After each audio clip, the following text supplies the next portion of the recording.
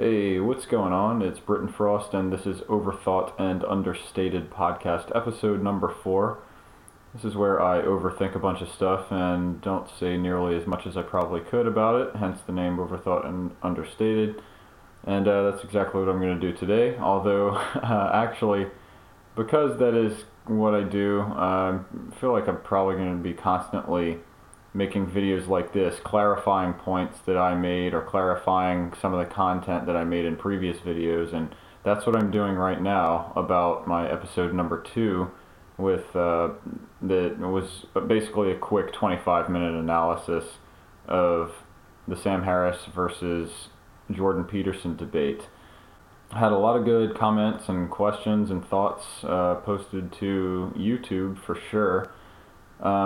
A lot of good opposing views, a lot of good confirming views, and a lot of good neutral views. And I found the neutral views to be among the best.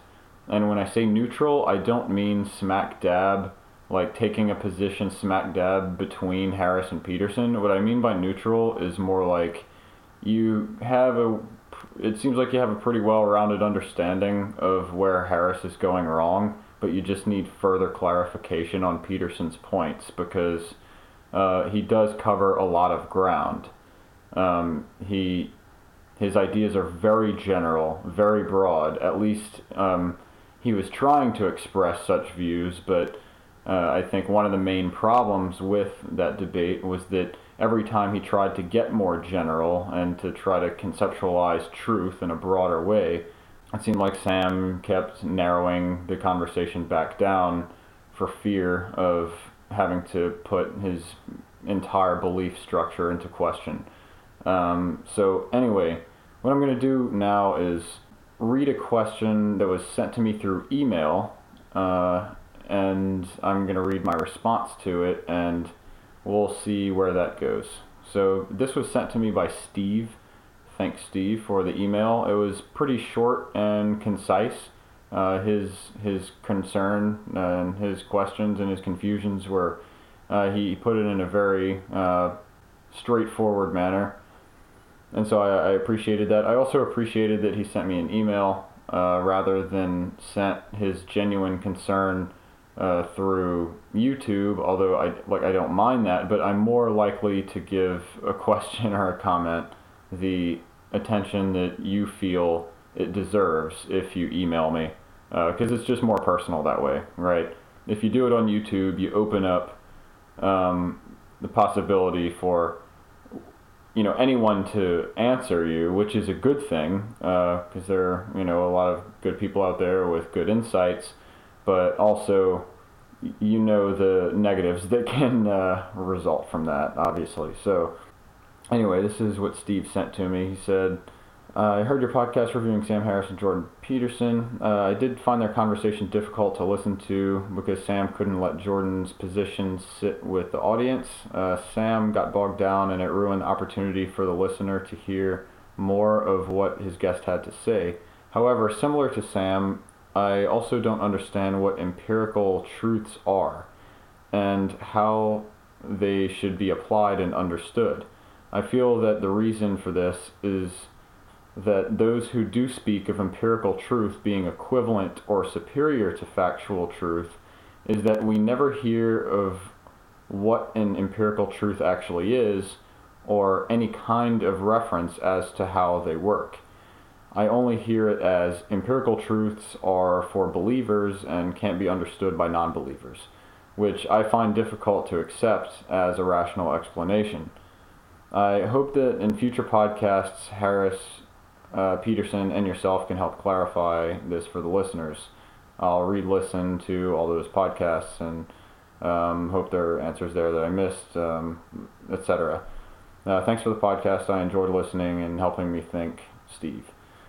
Right off the bat, thanks a lot, Steve. Really genuinely curious comments and questions and concerns put forward in a pretty straight up way.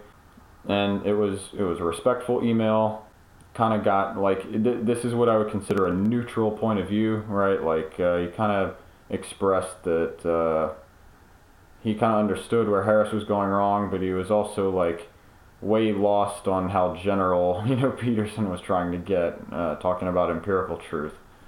Although I would have to actually go back to the podcast episode and listen for where they actually spoke of empirical truth specifically. But anyway, I understand your concern. I know where you're coming from.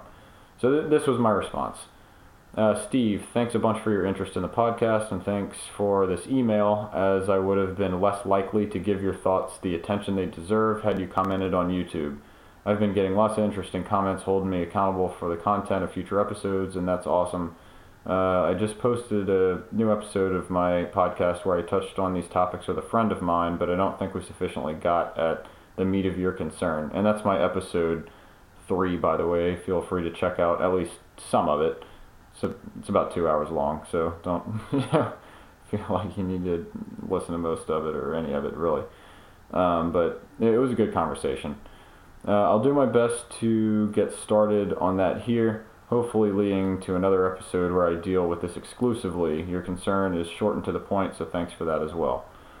First, I'm sure that empirical truth for Peterson is just one level of truth.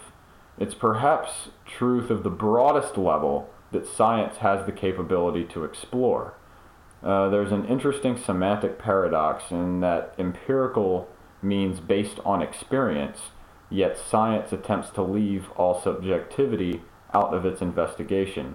Now, yeah, that is an interesting paradox, isn't it? Because I think so often we mistakenly refer to scientific truth in general as empirical truth, because we think of science as exploring things that we can experience ourselves, like things that are tangible, things that have bases in what we can detect through our 5 senses. However, using our senses and experiencing something of that nature requires subjectivity, right? And even if it's if we want to elevate that level of experience to something that's scientifically tangible, it still nevertheless needs to be say intersubjective, right, or collectively subjective, or something of that sort. So yeah, it's an interesting paradox, and empiricism, I feel, has taken on many different meanings, even especially since the postmodern turn. The term's been hijacked by some, used properly by others, and I don't know, who knows what that word even means anymore besides based on experience. That's all I can really say about empiricism. I mean, as far as philosophy goes, I don't really know of any contemporary philosophers who would call themselves empiricists, Well, it seems like most academic philosophers call themselves scientific realists, just like most of the academic scientists, And so they all just kind of sit around and agree with each other about how science is the method, the best method to solve the greatest truth problems out there in the universe. But, scientific realism has its own problems, and I think it's maybe another discussion. But anyway, to bring it back to Peterson, I said, I'll go back to the email. Anyway, remember, Peterson was arguing for different levels of truth, which we can think of as being hierarchically stacked. Now, first of all, this is not necessarily, something that he was explicit about in his interview with Harris, but this is something that you can easily find in his lectures, in some of his other talks and interviews. Peterson's entire book, Maps of Meaning, is based around the idea that everything in nature is more or less stacked hierarchically. It's organized into conceptual dominance hierarchies. And, those have psychological and conceptual and philosophical implications, but I'll explain that very briefly and simply, but maybe I can get into that another time as well. So think of different levels of truth, which we can think of as being hierarchically stacked. Factual being at the bottom because of its triviality and lack of applicability, such as like this table is brown, right? Just keep that example in mind. The higher up the pyramid you go, the wider the range of things that the truth can account for. Therefore, the wider the range of things that, to use Peterson's terminology, that truth is true enough for. Since so-called facts are at the bottom of the pyramid, for example, Sam's micro-examples, like did a tree fall in the forest type of thing, it has a yes or no question. Probabilistically, it has you have a 50% chance of getting it right if you guess. But they aren't, those sorts of examples, like the table is brown, they're not true enough for anything other than proving themselves correct or incorrect. So they're sort of trivial, right? What else can we do with that? What is it for? More importantly, what does it mean? And the answer is nothing. It's empty of content and meaning for the most part. I went on to say that the problem that kept Sam bogged down was that he felt too safe operating from that shallow level of analysis, that trivial, factual level of analysis. And anytime Peterson tried to broaden one of his examples to account for more variables, to put it into a more meaningful context, that is, Sam pigeonholed and narrowed it back down again to his safe zone. So let's broaden our concept of truth as much as we can to put things into perspective, right? So let's assume that Peterson isn't crazy for organizing knowledge into a pyramid, okay? So let's take that for granted for a second.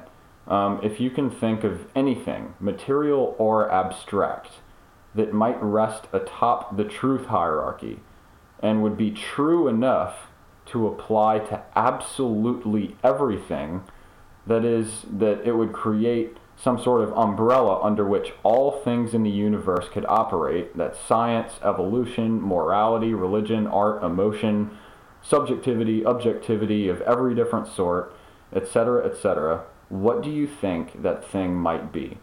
Is it a theory of everything, as many philosophers and theoretical physicists would like to believe? Or is it something else? Or is it something more general? Maybe even a term that we use, or a concept that we use on a day-to-day basis, but maybe don't consider the broader meaning of. I say after that, I know what Peterson's answer would be. I'm still working it out for myself if I agree with it or not, but it's hard to find anything else more satisfying despite all of its complexities, which I, and even he, I think, am still yet to understand. Cheers, Britain. And that was the end of my email. So what is that thing atop the truth hierarchy, so to speak? What is that thing that can account for everything, that's true enough to be universally applied? Well, let's go back to a quote by Peterson that he said on a few occasions, but in one interview in particular, I'll try to find the video and post it in the description below. He says, "I'm not a materialist anymore. I don't believe the world is made of matter. I believe the world is made of what matters. It's made of meaning." Why not meaning in general? Maybe that's what sits atop the truth hierarchy, right? Perhaps it's meaning that provides Peterson's conception of reality with this Darwinian framework, right? Like, things don't just evolve randomly. He wouldn't believe that. He believes that things evolve with purpose, with meaning, with goals in mind. And I think that's true, right? Because the goal, the purpose, the meaning comes first. It comes before the biological adaptation.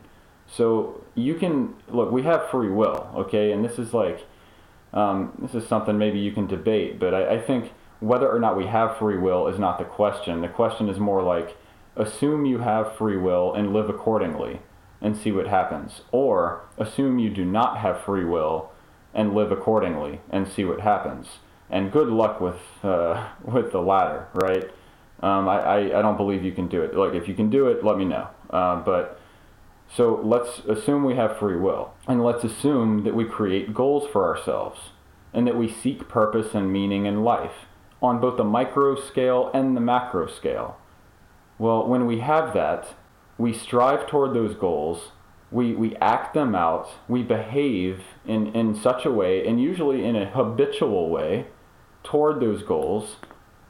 Like if you're right-footed and you want to get good at playing soccer with your left foot, you have to just repetitively kick the ball with your left foot against a wall, right? Or to someone else, and they'll kick it back, and you trap it, and you kick it back. I mean, go do it against a wall. It's going to be hard to find a mate to kick the ball with as much as you would need to in order to get highly proficient with your left foot, right?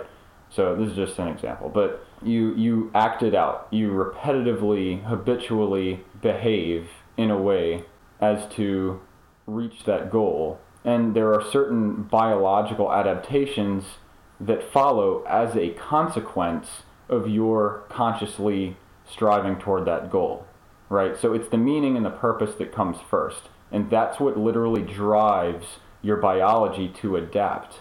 Once you've made the decision and made the commitment to achieve that goal, the biology follows. And I think it's our repetition over millions of years that have gotten us to this point.